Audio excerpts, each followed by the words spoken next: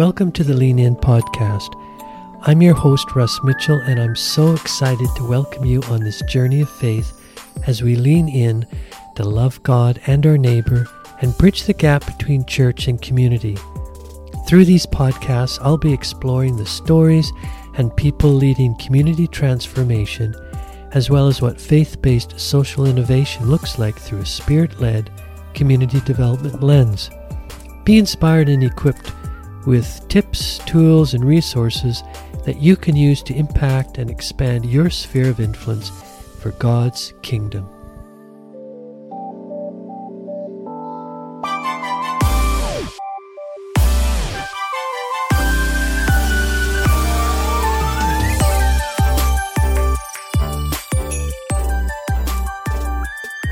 Hello and welcome to part 2 of the mini-series Post-Pandemic Resilience, How to Help Your Neighbor to Endure Well.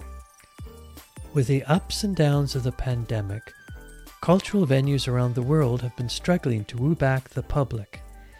The Royal Ontario Museum, better known as the ROM here in Toronto, has taken up a call to action, recognizing, says their director and CEO Josh Basetches, that people have gotten out of the habit of engaging in the same way they were before, and he wonders how we can come out of the pandemic in a way that is a clarion call for people to come back to culture.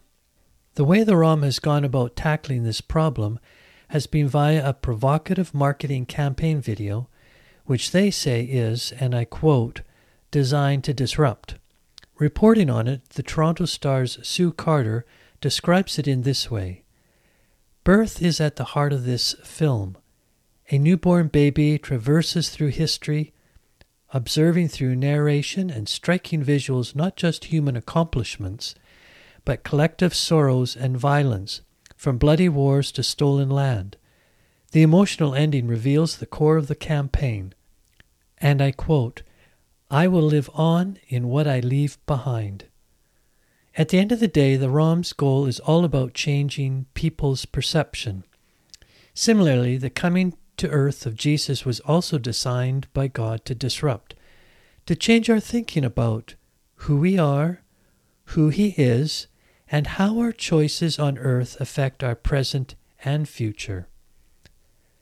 Pastor Tony Evans of the Urban Alternative, in his book Divine Disruption, Holding On to Faith When Life Breaks Your Heart, writes, I believe this disruption we're experiencing has been allowed in order to precipitate a spiritual realignment and center us back toward God. In the midst of his own disruption, the Apostle Paul applauds those who pursue glory, honor, and immortality. You'll find that in Romans 2, verse 7. But reminds us that our, in quotes, doing has to be the kingdom way. We're not to be conformed to the world's thinking, but be transformed through the renewing of our minds. When that happens, this is definitely disruptive, because if we add to it the eternity God has placed in our hearts, then as the ROM's phrase goes, we can live on in what we leave behind. But how do we get there? To answer that, let's do a quick review from our last episode. In it, we explored the changes in society due to the pandemic and its potential long-term impact. We also looked at what it means to be resilient in this environment, the importance of relationships as we engage our neighbors and seek to build their resilience, and how to love on people who have lost hope now and or when thinking about the future and are looking for stability. In today's episode, we'll be diving more into the theme of stability, and I'll begin with the story of someone who, well, let's just say, had quite his share of troubles. We'll then move from thinking about stability to the practice of resilience, that is, how to respond well to adversity so that we can withstand it, recover from it, and moreover, move forward in life from it. As followers of Jesus, this is the hope we can bring to our neighbors and to the communities where we live. And then, to wrap up today's episode, I'll be sharing 4 very practical ways to build resilience in your neighbors and among those in your sphere of influence. So, let's dive right in. In the previous episode, we finished up with this verse from Isaiah chapter 33, verse 6. He, meaning God, will be your constant source of stability in changing times, and out of his abundant love he gives you the riches of salvation, wisdom, and knowledge. Yes, the fear of the Lord is the key to this treasure. The context of this verse takes us way back to around 700 BC with the invasion of Judah by the Assyrians. In the midst of this turmoil, the one person who really took God's promises to heart was King Hezekiah.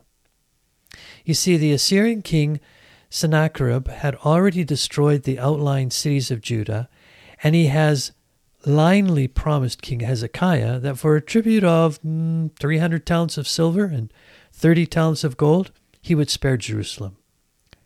At great cost and hardship, Hezekiah complies with the demand. He even cuts off the gold decorations of the temple doors in order to meet the tremendous burden of the tribute.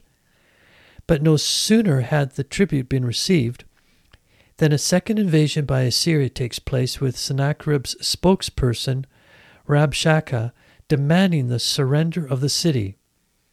Hezekiah is beside himself and is clearly having a lot of anxiety. But then he gets a very timely word from God through the prophet Isaiah. Hey, don't be afraid. I've got your back. Rabshakeh is as good as dead, and God gives a promise of future stability. A healthy fear of the Lord means we are willing to believe his word and be led by his Spirit. Hezekiah is a testimony to resilience, I think. You can imagine the trouble he was facing from Assyria, and if that wasn't enough, Hezekiah also became very sick and was going to die. But he cries out to God, reminding him how he has walked before him faithfully, given wholehearted devotion to him, and done what is good. And that's good enough for God, and grants him another 15 years to live. For Hezekiah, it was a new day. Sadly, it wouldn't last long because his success caused him to think of his own interests instead of God and others. By God's grace, we all can experience a new day and move forward, even with all the adversity that has and is being still experienced by some. Growing in resilience is about responding well to adversity so that we can withstand it and recover from it. As followers of Jesus, this is the hope we can bring to our neighbors and to the community where we live. But let any joys or success in your life be used to direct others to God, whose grace led you where you are now. Now, as I promised, I want to share with you 4 ways to build resilience using the acronym FIRE. That is faith, identity, responsibility, and perspective. I've adapted these 4 areas from Malcolm Webber's article Enduring Well. Here you'll find them contextualized to fit a resilience context, which I hope will be helpful to you in loving your neighbor. So, the first way you can help your neighbor to endure well and build their resilience involves faith. It's about helping your neighbor to move along that continuum from a place of fear and unbelief to a place of faith. In a recent medical study titled The Effects of COVID-19, Fear on Society's Quality of Life, researchers noted that in a pandemic, fear increases anxiety and stress levels in healthy individuals and intensifies the symptoms of those with pre-existing psychiatric disorders.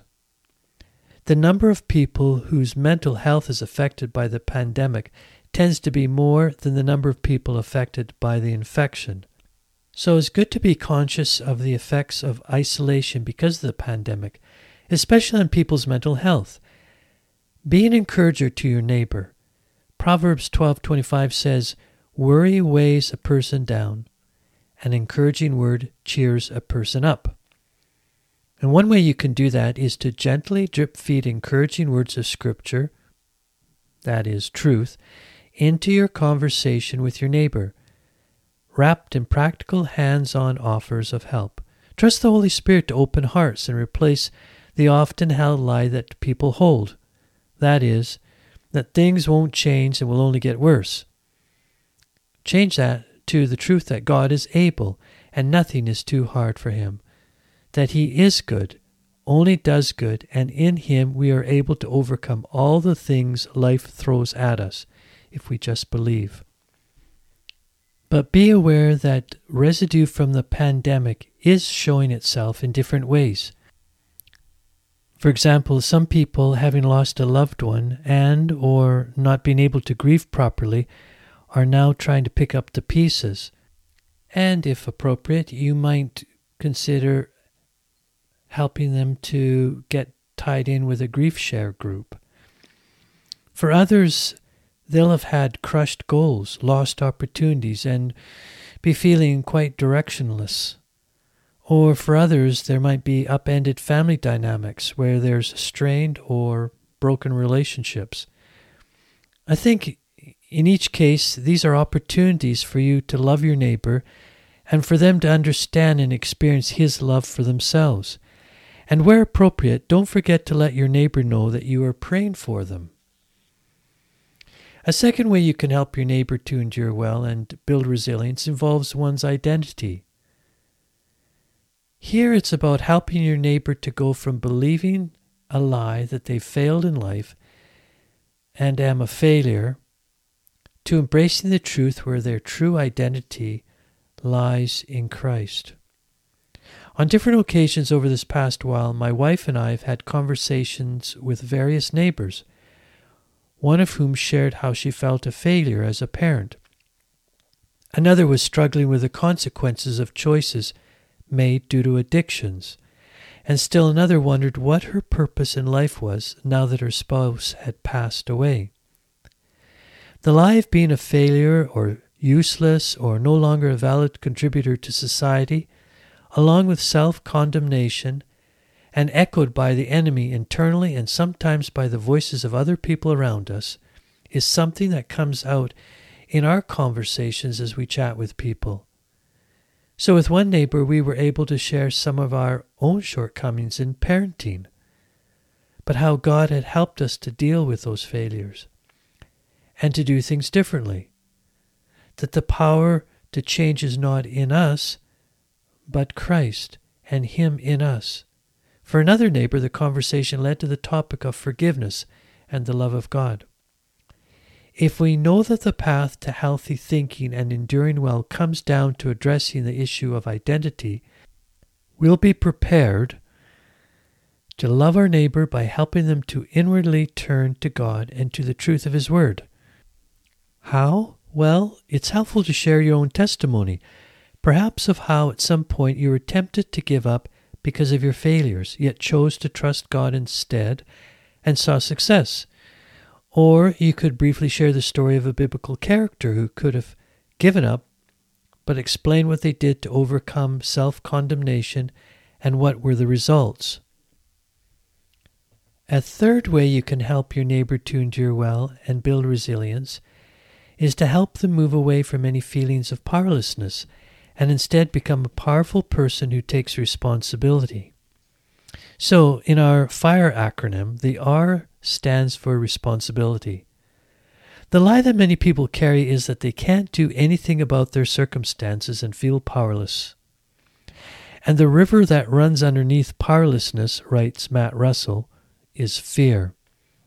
In his National Association for Christian Recovery article, he states, "It's the fear of being destroyed, of being insignificant, of not being or having enough, the fear of being rejected, of not being in control, of being left, the fear of dying, the fear of shame, the fear of being extinguished or overcome, and finally, overwhelmed." Whereas the truth is, I may not be able to change everything, but here's what I can do about this. Even if it's a small thing at the time, internally taking responsibility rather than sinking into despair and giving into fear is a path to healthy thinking. That's why people who feel powerless often escape the pressures of life in lots of different ways, from drugs to immorality to even shopping. It's the way of avoidance, of giving up. You know, the Navy SEALs have a 40% rule. It's where when you reach a point of stress or exhaustion and your mind says you're finished, you're really only 40% finished. So as author Brené Brown puts it, it's time to dig deep, get desperate, inspired, and going. Where does one start, you ask? Well, the American Psychological Association has identified the following 4 core components. 1. Build relational connections. 2. Foster wellness in mind and body. 3. Embrace healthy thoughts. And 4. Make life meaningful through helping others. Those are strategies that can empower a person to withstand and learn from difficult and traumatic experiences. Yet as followers of Jesus, we know that pressing the flesh, as it were, will only take us so far. Rather, we need a solid foundation to build upon. Danny Silk of Loving on Purpose explained several keys to that. First, we need to know that we were made to love and be loved.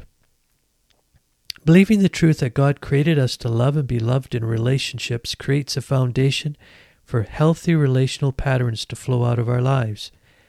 The importance of relationships in a post-pandemic environment are very important, as isolation has been a killer.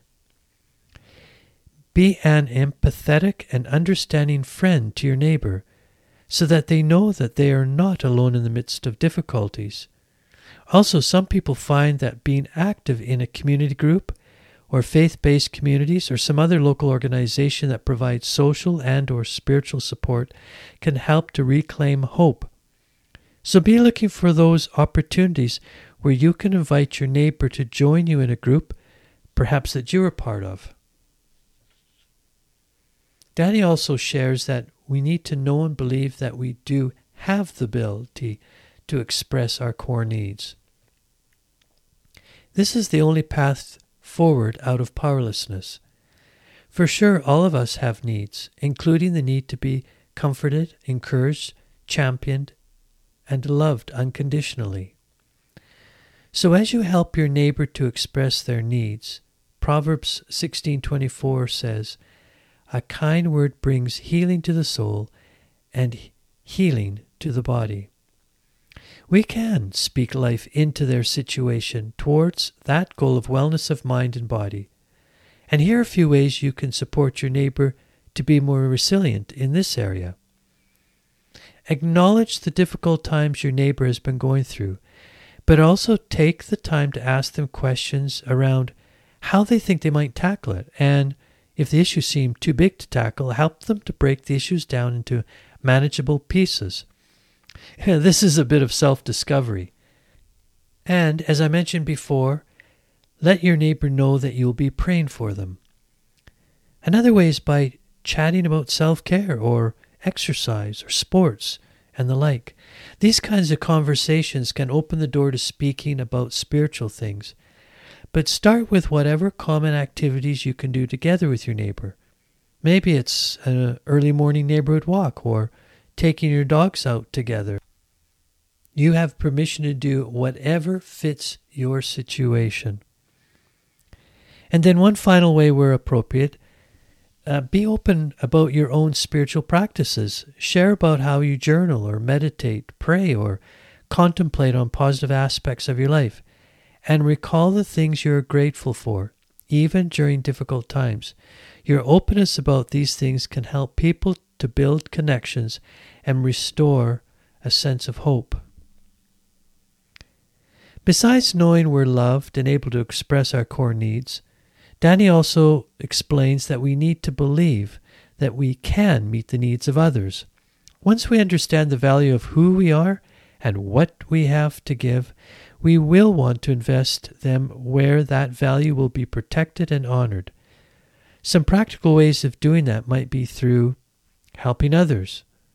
So, whether you volunteer with a local homeless shelter or simply support a friend in their own time of need, you can garner a sense of purpose, foster self-worth, connect with other people, and tangibly help others, all of which can empower you to grow in resilience. Ask your neighbor about their goals.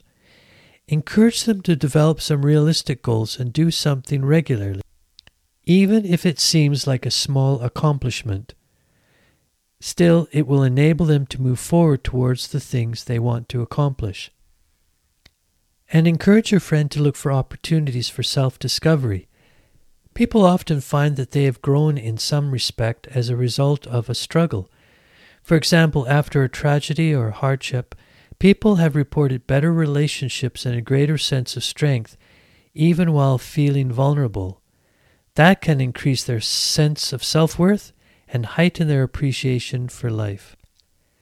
So to recap, our course correction for growing in resilience happens best in the areas of faith, identity, responsibility, and lastly, using our FIRE acronym, by having an eternal perspective on things. In this last way, we help build resilience in our neighbor by seeing them move from a place of hopelessness to seeing things as they really are. That God does have a hope and a future for them, that He has placed eternity in our hearts, and that what has happened to them isn't a given indicator of how their future will go. Helping your neighbor to see things from God's perspective requires that they have a renewed mind, the mind of Christ. How they think can play a significant part in how they feel, and how resilient they are when faced with obstacles of life. Psychologists will suggest we accept that change is a part of life, or encourage us to maintain a hopeful outlook.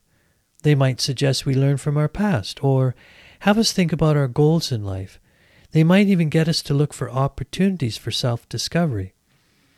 All of these can help to some degree to support a neighbor who feels a sense of hopelessness. But as the saying goes, good roots produce good fruit. As followers of Jesus, changing your mindset requires the renewing of the mind and the needed work of the Holy Spirit. But people also need to know that they are not alone on this journey.